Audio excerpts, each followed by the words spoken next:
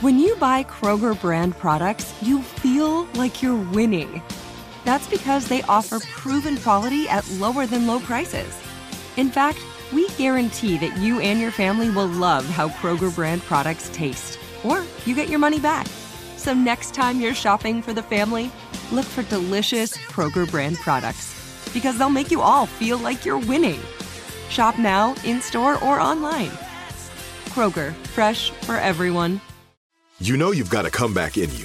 When you take the next step, you're going to make it count. For your career, for your family, for your life. You can earn a degree you're proud of with Purdue Global. Purdue Global is backed by Purdue University, one of the nation's most respected and innovative public universities. This is your chance. This is your opportunity. This is your comeback. Purdue Global, Purdue's online university for working adults. Start your comeback today at purdueglobal.edu. When you have health insurance, it's easy to forget about your out-of-pocket costs. That can be a lot of money. But are your bills accurate? It's estimated over 50% of medical bills contain errors. HealthLock can help. HealthLock technology securely connects with your insurance and flags any overbilling, wrong codes, and fraud. You can even have HealthLock work on your behalf to get money back from select past bills. To date, HealthLock has helped its members save over $130 million. To save, visit healthlock.com today. If you will place your left hand on the Bible and raise your right hand, and please repeat after me. I do solemnly swear. We, the jury in the above entitled action, find the defendant guilty of the crime. It makes no sense. It doesn't fit. If it doesn't fit, you must acquit. We all took the same oath of office. We are all bound by that common commitment to support and defend the Constitution, to bear true faith and allegiance to the same, and to faithfully discharge the duties of our office. Do you solemnly swear or affirm that the testimony you're about to give will be the truth, the whole truth, and nothing but the truth? From Tenderfoot TV and iHeartRadio, this is Sworn. I'm your host, Philip Holloway.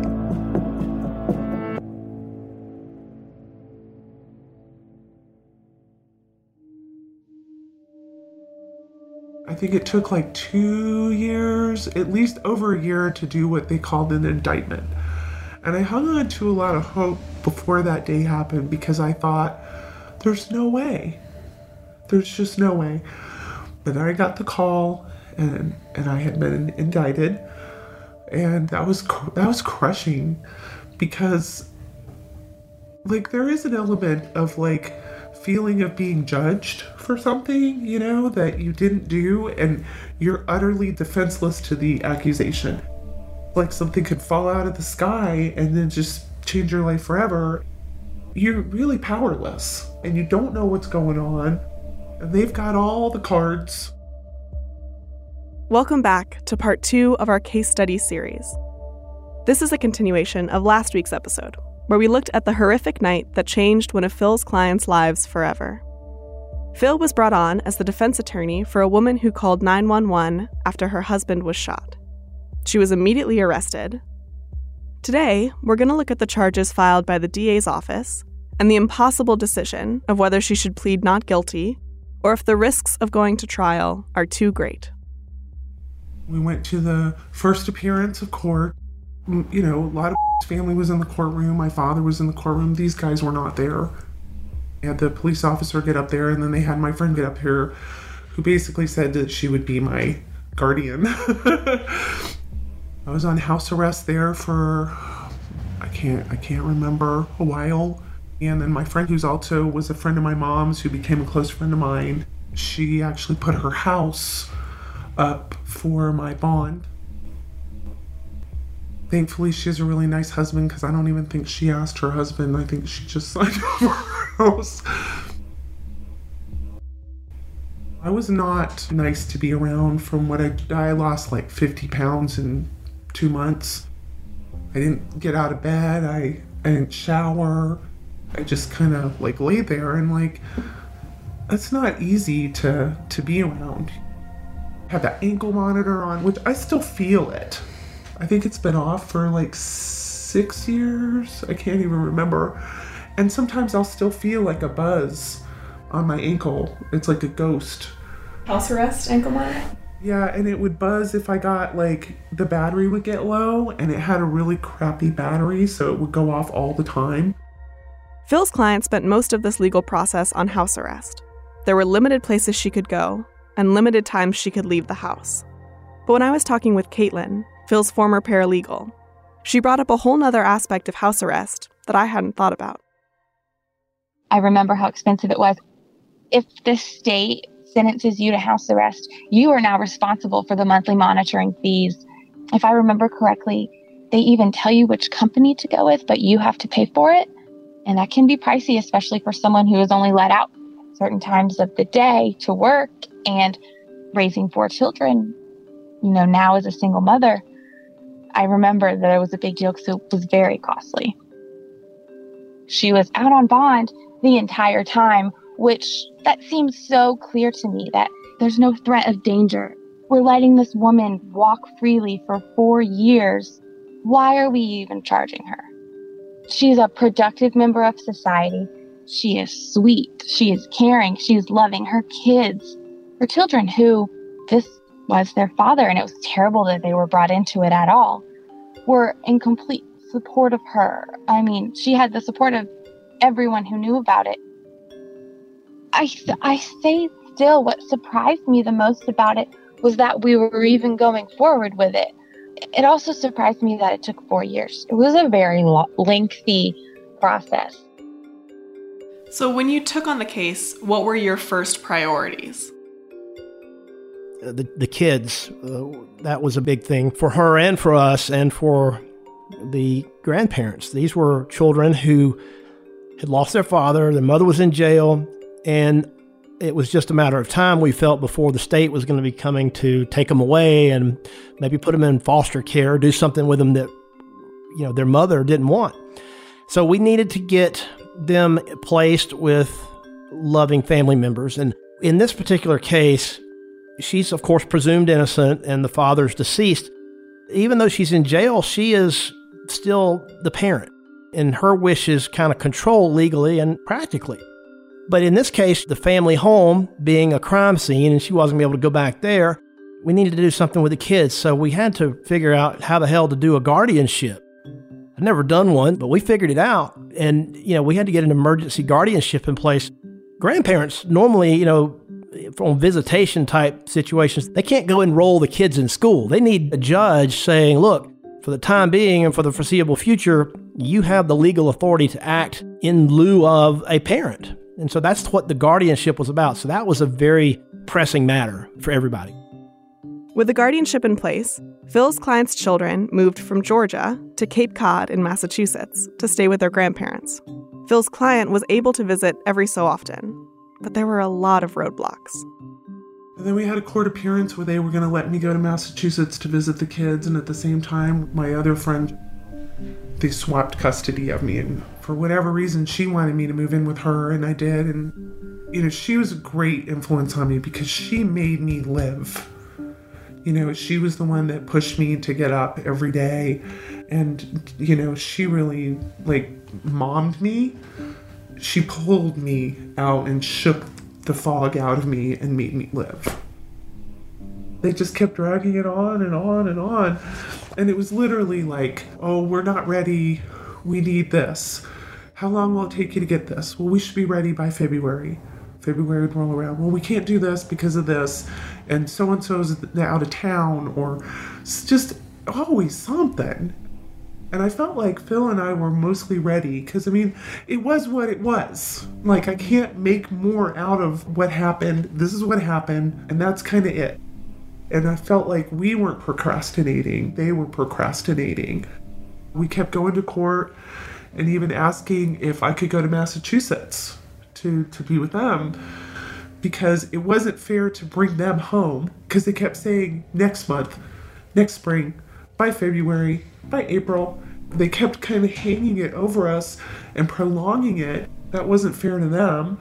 So we asked repeatedly if I could go up there, and they said no. They wouldn't let me go up there. They let me go for visits, but I couldn't continue my time up there. I think that was 4 years of just constantly dragging it out, and they were getting older and older, and I was missing everything. You know, my dad and I couldn't afford to send me up there every week to go and see them as much as we want to. You know, that's an expense. I mean, I'm a single mom right now. I work 2 jobs. There's no way I could afford to fly myself to Massachusetts every month. There's no way. And so I missed a lot, and they missed a lot. Have you been able to have a funeral? No. I mean, there was a funeral, but not for everyone. That's Phil's client's daughter. My oldest daughter has told me it was for a funeral for someone she didn't even know. From what she told me, there was like music that I never want to listen to. She said that it was like really strange because she didn't know who the funeral was for because it wasn't for her father. And I think that's because I don't think people knew him quite the way that his wife and his children knew him. And I think that's absolutely true. But I don't know what it was like. I wasn't there. I was in jail.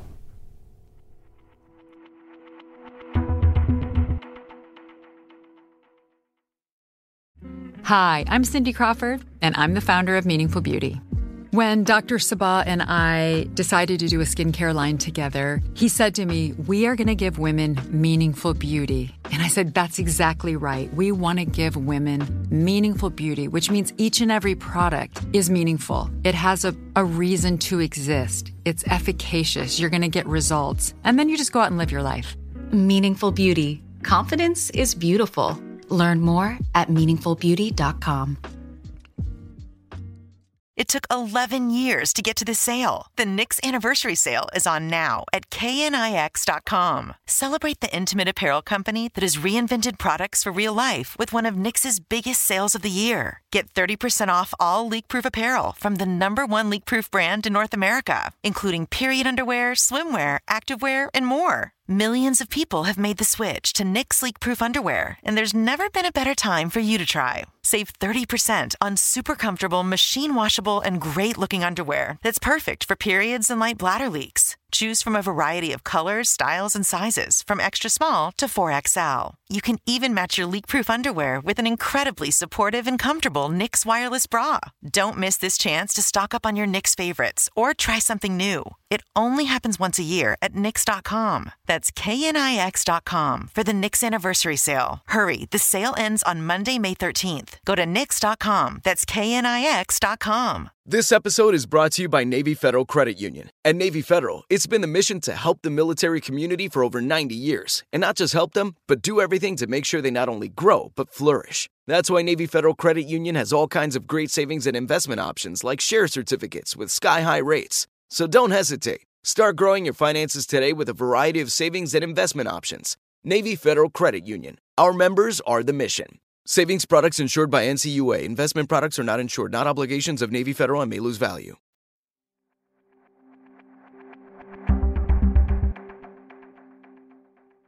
Her daughter came to the interviews, and she was the child who woke up that night, the night her father was shot. She was 11 when her father died and had to start a new life in Massachusetts while her mother was on house arrest. We flew up to Massachusetts, and it was kind of like, I mean, I didn't really understand for a while why we were up there. I remember not sleeping much. We didn't know how long we were going to be there. We didn't know why really we were there. So nobody wanted to talk about it, or I don't know if we were able or what. And I mean, it was nice. Like, I love Massachusetts. I was on Cape Cod. Like, it was beautiful. I missed my mom. I didn't know what she was going through. And I mean, at any given time, I didn't even know where she was. I was grateful to not have to deal with people wondering what happened, wanting to talk about it, or worrying about me or anything. I just kind of went and pretended like nothing happened, which was probably unhealthy, but it was, I don't know, safe. Coming back was really weird. I actually ran into, not that long ago, a girl I used to play with when I was little. Her family came into the store I work in, and it was just so weird because I recognized them immediately.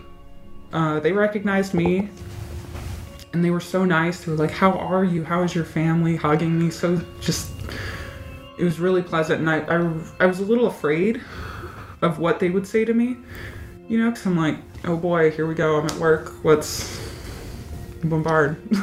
What do you got to say? Let's do it. But it was surprisingly really comfortable. And sometimes it's not. I was a different human being before and after, like she was saying, you know, and it's uncomfortable being pulled back into that persona and having to, like, I don't know, time travel. It's not even reliving it because I didn't go through what she went through. We really tried. My dad was amazing in really getting them help and not further traumatizing them, which was the main reason I wanted them to go with him to Massachusetts, because I did not want them to be repeatedly traumatized after they had already suffered a tremendous loss. And thankfully, I think, you know, Poppy's an older guy and doesn't parent the way I do, but, you know, he gave you guys a safe place, and he took care of you, and he got you the help that you needed, and they got to make friends, and they got to be kids, which is a huge gift after what we went through.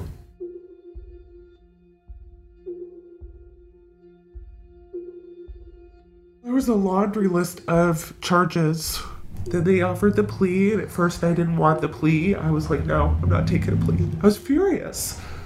I think that it was voluntary manslaughter. And then he told me about the Alford plea. You may remember from earlier in the season, an Alford plea is a guilty plea that defendants can enter in order to take a deal offered by prosecutors that still maintains their innocence. It's named after the Supreme Court case North Carolina v. Alford. By entering an Alford plea, the defendant is acknowledging that the risk of a jury trial is too high. They can accept the terms of a deal without admitting guilt to a crime. I can appreciate it, but I don't know, like, in reality, in real life terms, does it make a difference? It doesn't really make a difference. It does give me some peace of mind that there is some element of, like, okay, I'll take it, but you're wrong. There's at least something there. Having your voice and having your ability to fight for your rights and fight to prove yourself, having that taken from you and literally held hostage by a system is really frustrating. Because I felt like they had taken this horrible tragedy of my life, one of the greatest heartbreaks of my life, and they hijacked it and they made it into something that I can't even describe. You know, and then it was always hanging over you, like, what's going to happen to them if it goes badly? We asked the kids what they wanted me to do. They said they wanted me to take a plea. I understood that it was better to go in front of somebody who understood the judicial system than it was to go in front of people who have no idea what I sadly had to learn over that period of time about the judicial system. And I took the plea. And for the rest of my life, I'm a felon. Let me grab you some tissues. I'm sorry. Oh, no. That's why I wore my sweatshirt. No.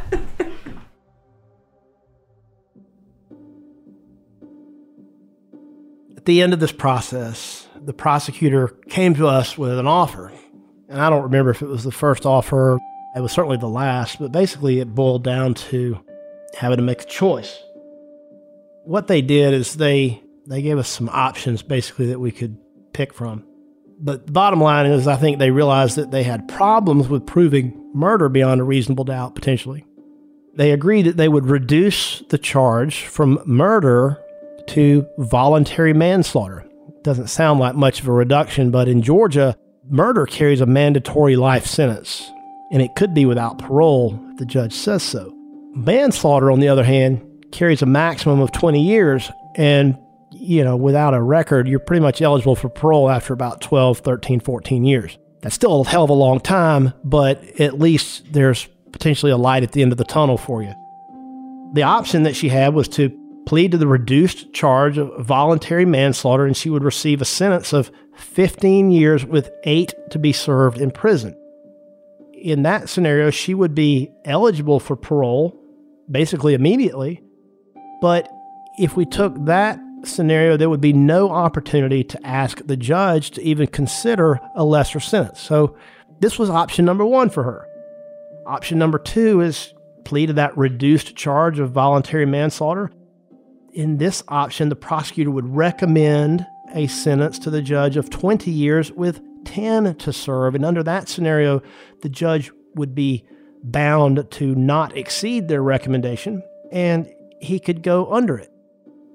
That's what we call a partially negotiated plea with a cap. In other words, they were going to cap her potential exposure at 10 years, and we could ask for something less. Those are 2 crappy options to choose from. But under option 2, we would at least have the opportunity to present mitigating evidence, things that we thought weighed in favor of a lighter sentence. But also under the rules of evidence in Georgia that had recently changed, lots of evidence is admissible at a sentencing hearing that had not really been so admissible before, things like hearsay. Our strategy was, look, if we take option 2, yeah, you might get 2 more years in prison, but we also can maybe get 2, 3, 4 years less. I never thought she was going to get none. I thought there was definitely some prison in her future, but I was hoping to get something less than 8, because 8 was what we had as the bird in the hand option, so to speak. So she had to choose between 2 pretty bad options that were pretty risky. Of course, the judge didn't have to take either one of those. He could have said, no, I'm not going to accept either one of them, and you're going to stand trial for murder. We always had that as a potential outcome of this, too. We also had the mechanism at our disposal. There's something called an Alford plea. If you believe that a jury might very well find you guilty, notwithstanding your innocence, you can take advantage of this special kind of plea. The judge can pass judgment and sentence on you without an admission of guilt. Otherwise, you've got to actually say you're guilty. We couldn't do that with her. I couldn't put her under oath and say she's guilty when she's not and when I don't think she is. If you'd like more information about Alford pleas, mandatory minimum sentencing, and the risks of taking a case to trial, take a look at some of our previous episodes this season. We covered these topics more in depth in some earlier episodes. It was more than one conversation. It was a process, and it involved not only she and I, but it involves dozens of conversations with her family. And I'm sure they consulted maybe at least the older kids. I even wrote it all out and had her sign it, basically saying, look, these are your options. This thing could all go south and you could still wind up standing trial. And if you're convicted, you could still wind up in prison forever. I had her basically sign a document that says, I understand and acknowledge that the decision is mine and mine alone and cannot be made by my attorney or any family member or friend. I needed to put that in writing so that it's kind of like informed consent. If you go to have minor surgery, the doctor is going to have you sign something, say you know the risks and you're doing it anyway. So that's what I had to have her do in this case. It's very rare that I do that, but we did it in this case because whether or not things went our way, at least I would know that not only had I told her everything verbally, I'd given it to her in writing so that she could take it home and study it and think about it. I did not want her to make a fast decision. I wanted her to make an informed decision, and I wanted her to have as much time as she needed. Whether or not to go to trial is always the client's call, and it should be made after consulting with counsel and anybody else that's relevant in their life, like spouses, kids, moms, dads, brothers, sisters, what have you. It's a personal choice, and, we weigh all the factors. We weigh the likelihood of conviction. We weigh the chances of maybe an acquittal. Of course, you never know what the hell a jury's going to do. Juries are so unpredictable. You have to make the best decision that you can. I will say this about this case. I felt that if we went to trial, we stood a decent chance of getting a jury to acquit her on murder, but maybe find her guilty of manslaughter anyway. If, for example, they thought, well, she killed him in the heat of passion. This was like an argument and she didn't really have time to think about it. She just got really pissed off and pulled the trigger. And if that had happened, then the judge would have had to make a sentencing determination. And in that scenario, he could have given her no jail time or 20. But if a jury finds you guilty of manslaughter, the judge is going to give you 20. That's just kind of a given. We knew that was what was going to happen, which helped us decide to enter a plea to manslaughter because we felt that there was a decent likelihood that she would at least be found guilty of manslaughter. I don't necessarily trust juries to always get it right.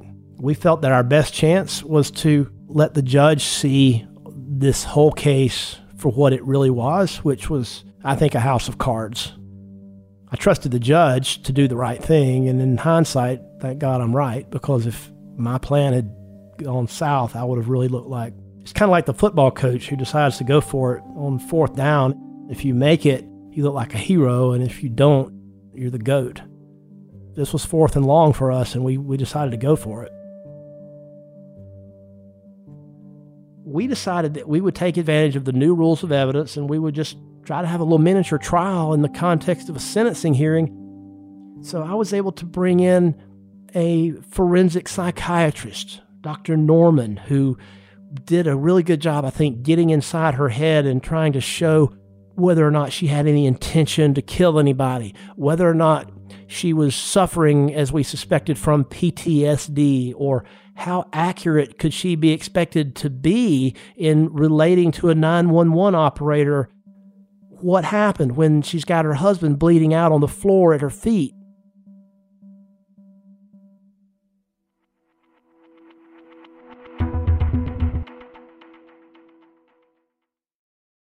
Hi, I'm Cindy Crawford, and I'm the founder of Meaningful Beauty.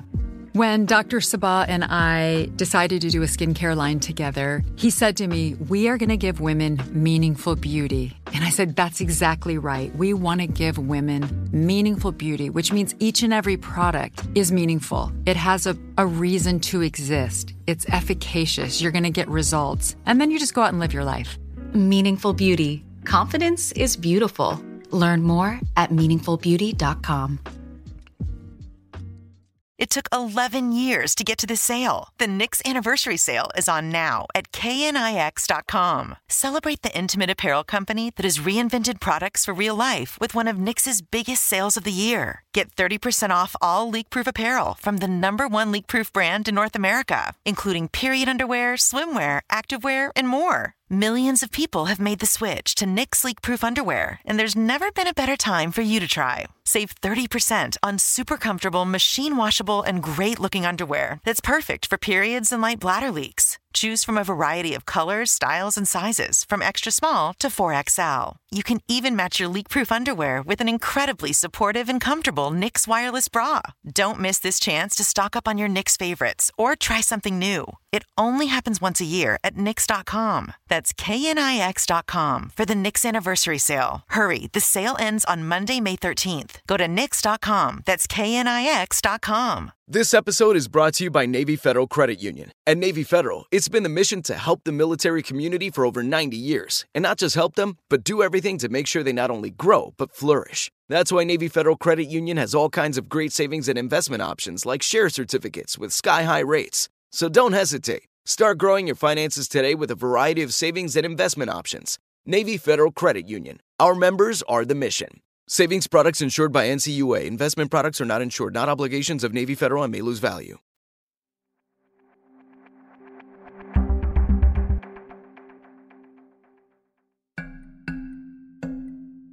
When his client decided to take the plea, Phil started looking into more evidence to convince the judge to give his client a lighter sentence.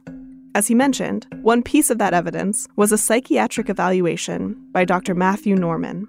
He spoke with Phil about his experience with and memory of this case.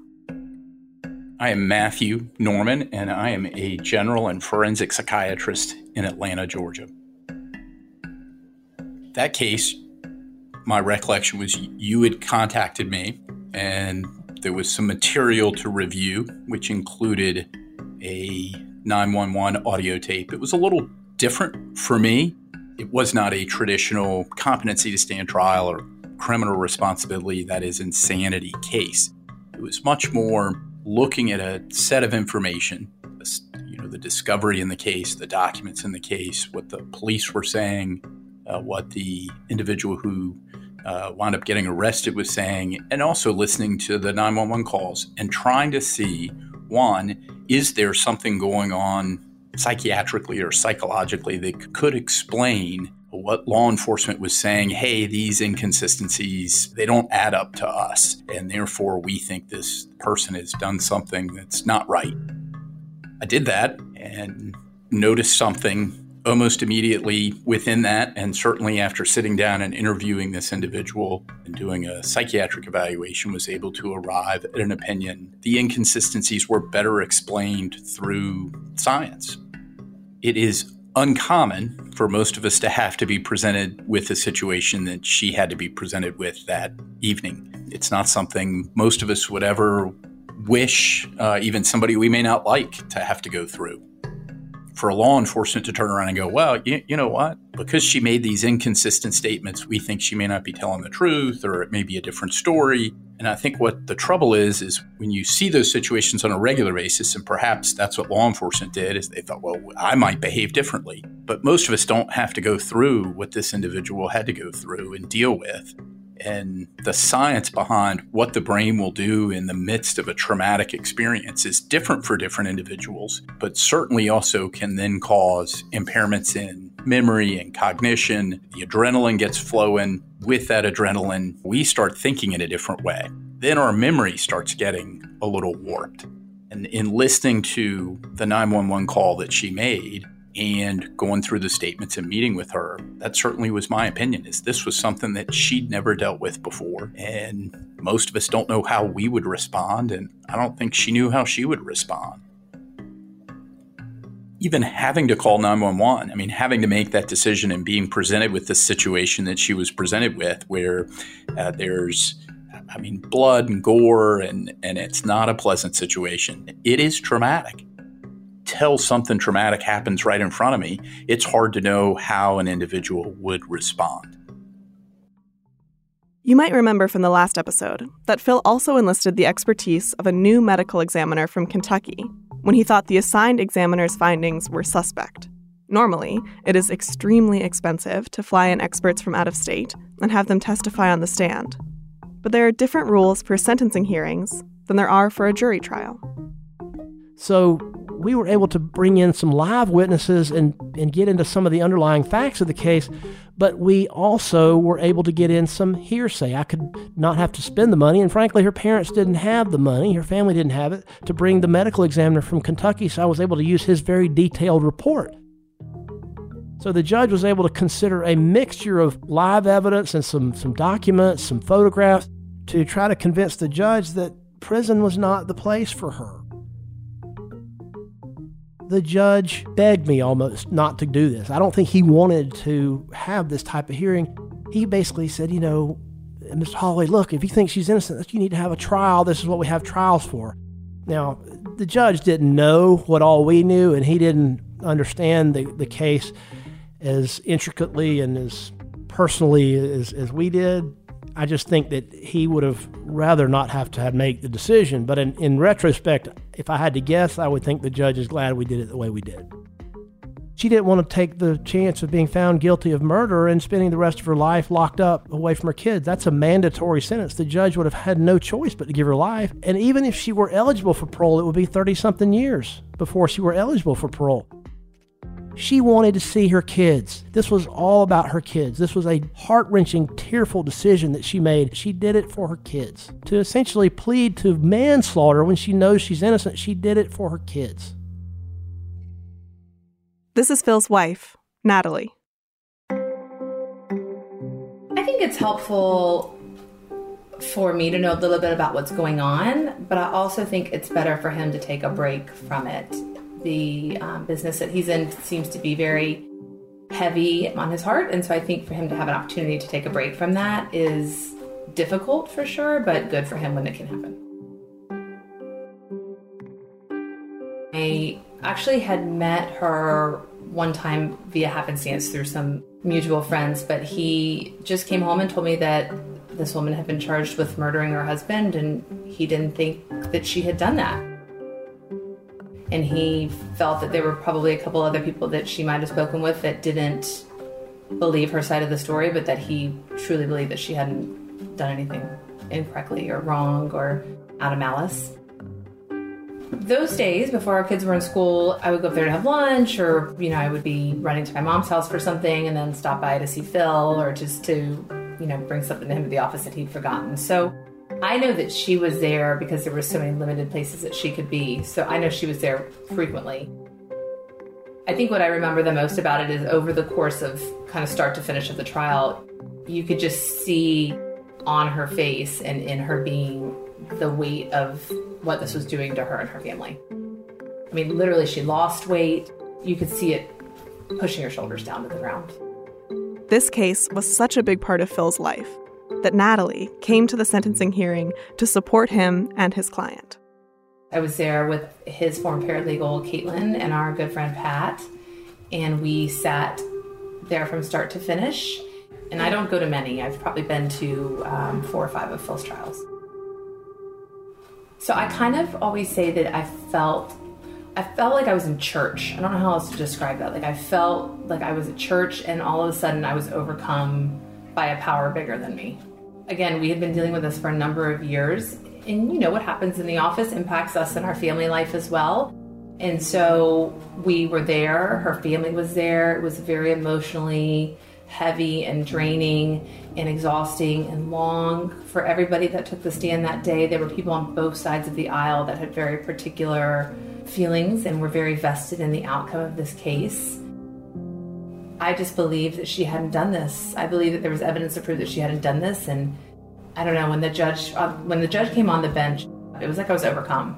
I don't know. I mean, we started crying, and I could not get myself together.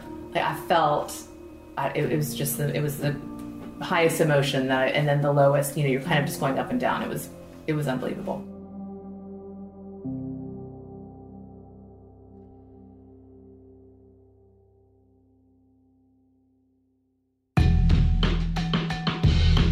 Sworn is a production of Tenderfoot TV and iHeartRadio. Our lead producer is Christina Dana. Executive producers are Payne Lindsay and Donald Albright for Tenderfoot TV, Matt Frederick and Alex Williams for iHeartRadio, and myself, Philip Holloway. Additional production by Trevor Young, Mason Lindsay, Mike Rooney, Jamie Albright, and Hallie Beadall. Original music and sound design by Makeup and Vanity Set. Our theme song is Blood in the Water by Layup. Show art and design is by Trevor Eiler. Editing by Christina Dana.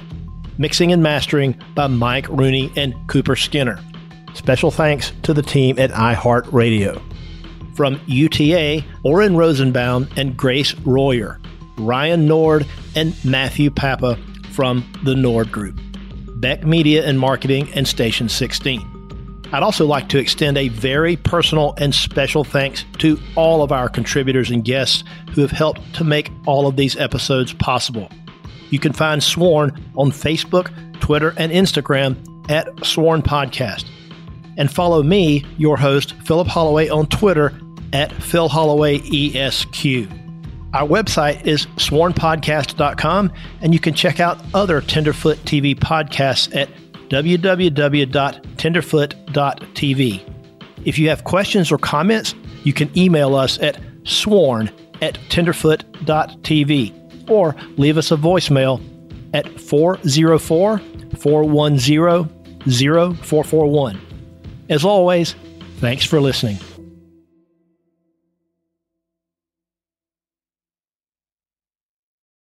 Without the ones like you, who work tirelessly to keep things running, everything would suddenly stop. Hospitals, factories, schools, and power plants, they all depend on you. No matter the weather, emergency, or time of day, you're the ones who get it done. At Grainger, we're here for you with professional-grade industrial supplies. Count on real-time product availability and fast delivery. Call, clickgrainger.com, or just stop by. Grainger, for the ones who get it done. If you're committed to living a healthier life, you might want to look into working herbs into your wellness routine.